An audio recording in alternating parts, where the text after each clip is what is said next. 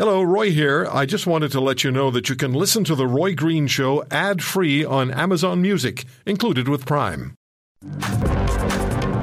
Who are we? What's important? And what's going on in our minds when we look at politics? Is there now a far left, a far right, tribalism? How will what happened this week with Fox News and CNN and all the turns how does it affect us?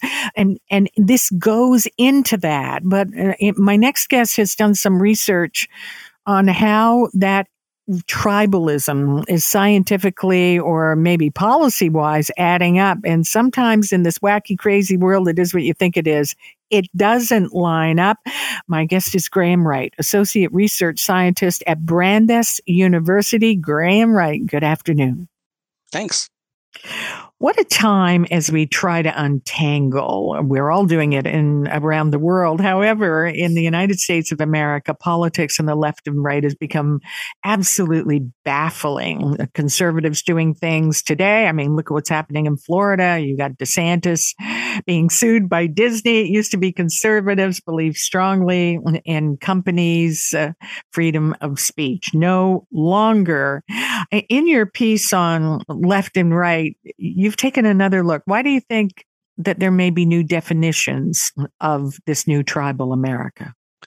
Well, I think, although it's definitely true that if you want to understand how Americans think about each other, it does make sense to think about there being the left and the right, that there's a group of people on the left who really don't like these other people on the right.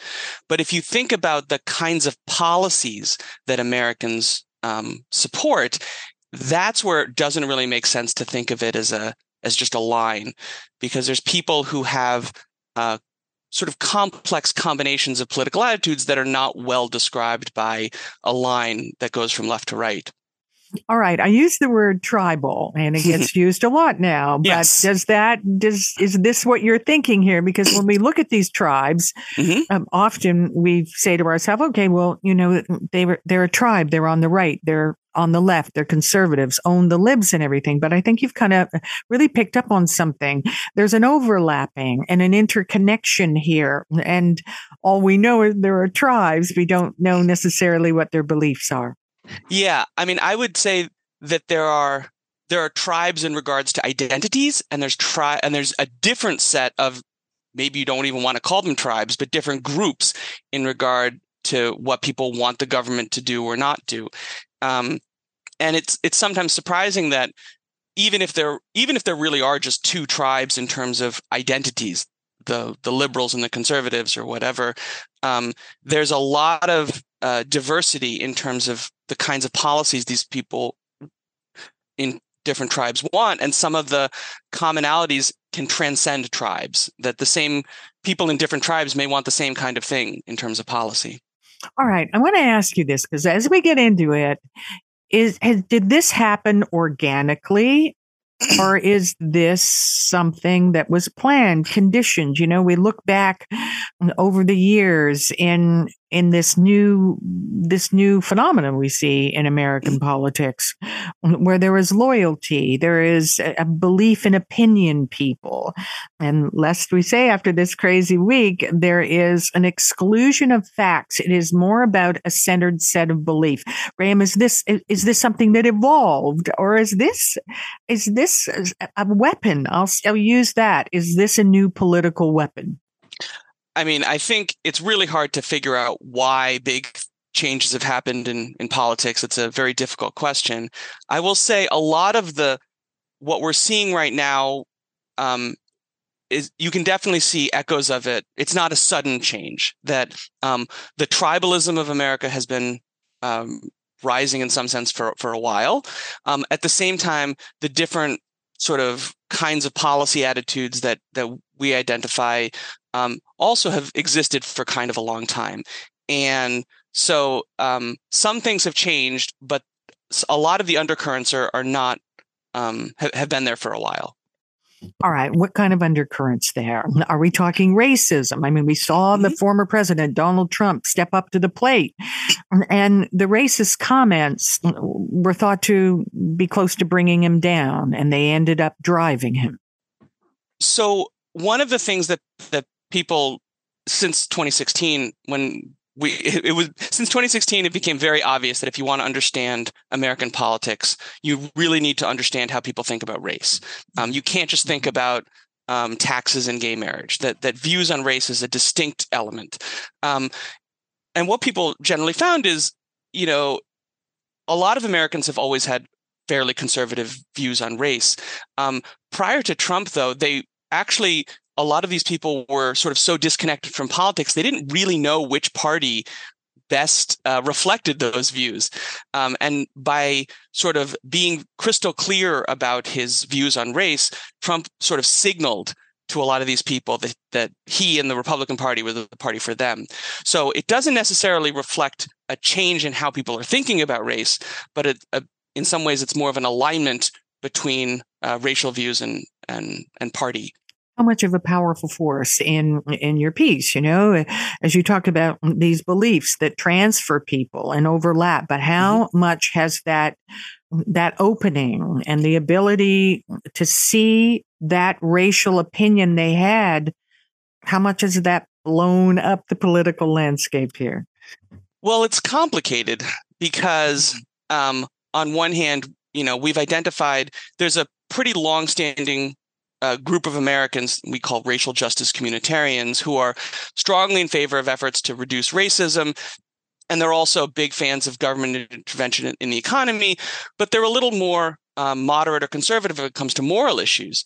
And so these people, they often support Democrats because they're aligned with them on race and economics, but they do so with some reservations often because of their more conservative moral and cultural views. On the other hand, you have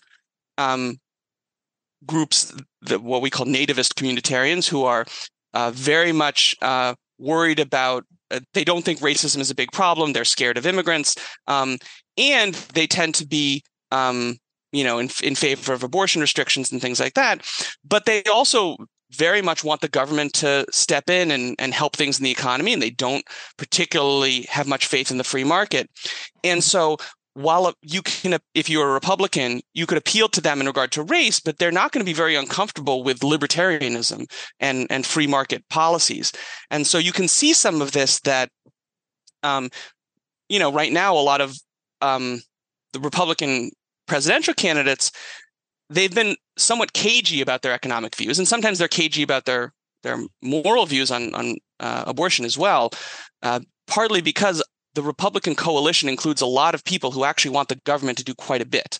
And that's become almost more true now, I think, given the alignment on views on race. All right, I'm going to throw something else. This is, we're centering on policy and how people interpret.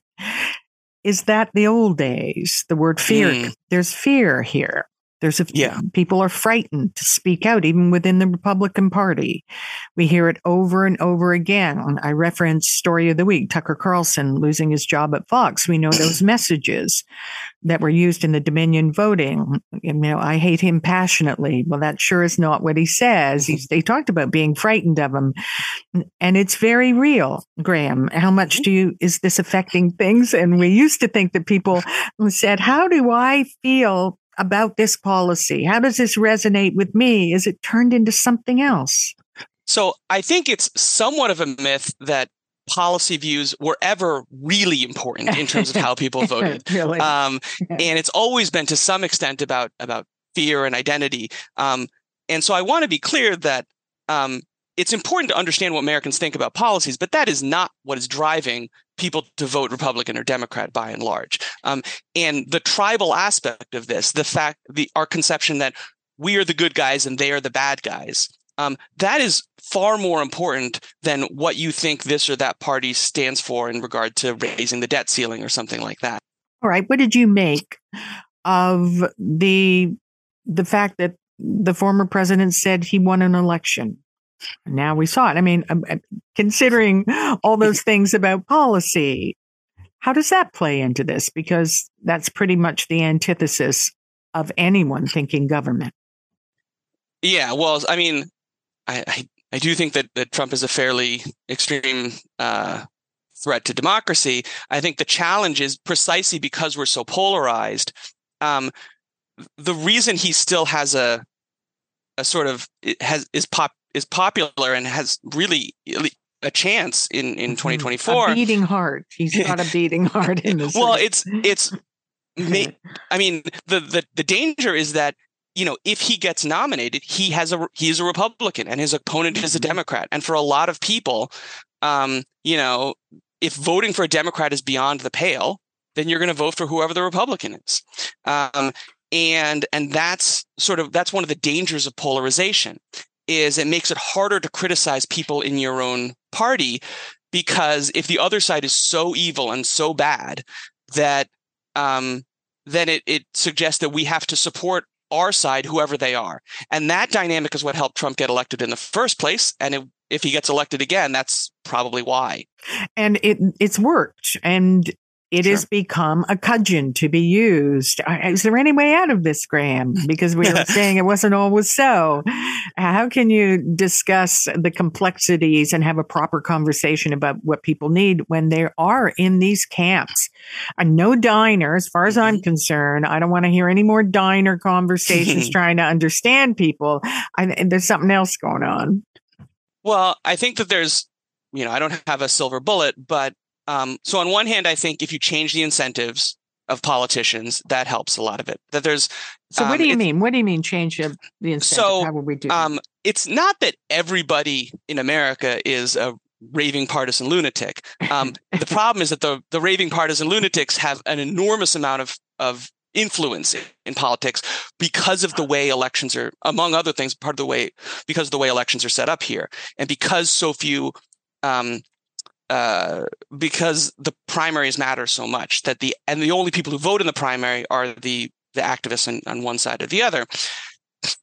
And so if you made some sort of structural changes in the way elections were done that allowed some sort of ranked choice voting or things like that, and people are working on this, then, and you see this, so for example, in Alaska, which did this, you'll notice regardless of who wins, the winning candidate knows that to get reelected the next time, they have to make everybody happy, not just the most rabid part of their own base. Yeah. So that's one thing. Another thing is, I do think that the way that we talk to one another about politics could be better. I do, in fact. Oh, really? And I've never heard that before. But I think, I think even when we're talking about politics, sometimes we're talking about just trying to persuade people. And trying to persuade people to change their minds on politics is extremely hard, because admitting that you're wrong about politics, they won't do it. Well, it hurts a lot. Yeah, it would mean rejecting your entire identity. And there's other ways of talking where you shift the conversation from, instead of trying to talk about whether this or that policy is bad, try to get an understanding of what do you really want and what do I really want, and how can we get it? How can I get what I want without hurting you getting what you want? And sometimes when you do that, you find that there's a way for both of us to get what we want. And even if you don't, even if we can't find a way to reconcile our differences, we're still working together to try to find a solution. We're not treating ourselves as adversaries. And one more thing I want to throw in, because I think I get what you're saying, but that sounds to me, again, the nice old way. Yeah. Does modern politics really want that? There are some who say that the connection to, I don't know, the tough part, the brutality, whatever, it's what people want. There's an anger out there, Graham, that hasn't been there before, and it is being churned up and used, and nobody wants it to go away. Well, certainly, again, if you think about incentives, there's a lot of people who are paid very well based on the amount of animosity in politics. Exactly. And or who owe their political existence to the animosity. And I think you have to look at the incentives and figure out what can we do to change these incentives about why animosity sells so well, why it's such a good strategy. And that's hard, and it's I don't have a brilliant solution to it, but I think understanding that the underlying incentives behind this is a good first step. All right, final question, and then we're out of time. How does this tie in? People are wondering, will things change after Tucker Carlson? This is not just about his show. It's about a lot of that stuff. He was very tribal, and he did it very well for the Republicans. Yes. And is this a moment here, in your opinion? I guess it's too early to tell. If it depends on if he gets replaced by someone who's just another version of him or not. But I do think that the whole Dominion lawsuit, et cetera, has shown that there are some consequences to going too far. And that is changed some of the incentives. So it's a little less profitable for a company like Fox or Newsmax to do what they did than it was a few weeks ago. So that's potentially a nice development, that the incentives have changed a little bit. If you want to hear more, subscribe to The Roy Green Show on Apple Podcasts, Google Podcasts, Spotify, Stitcher, or wherever you find your favorites. And if you like what you hear, leave us a review and tell a friend. I'm Roy Green. Have a great weekend.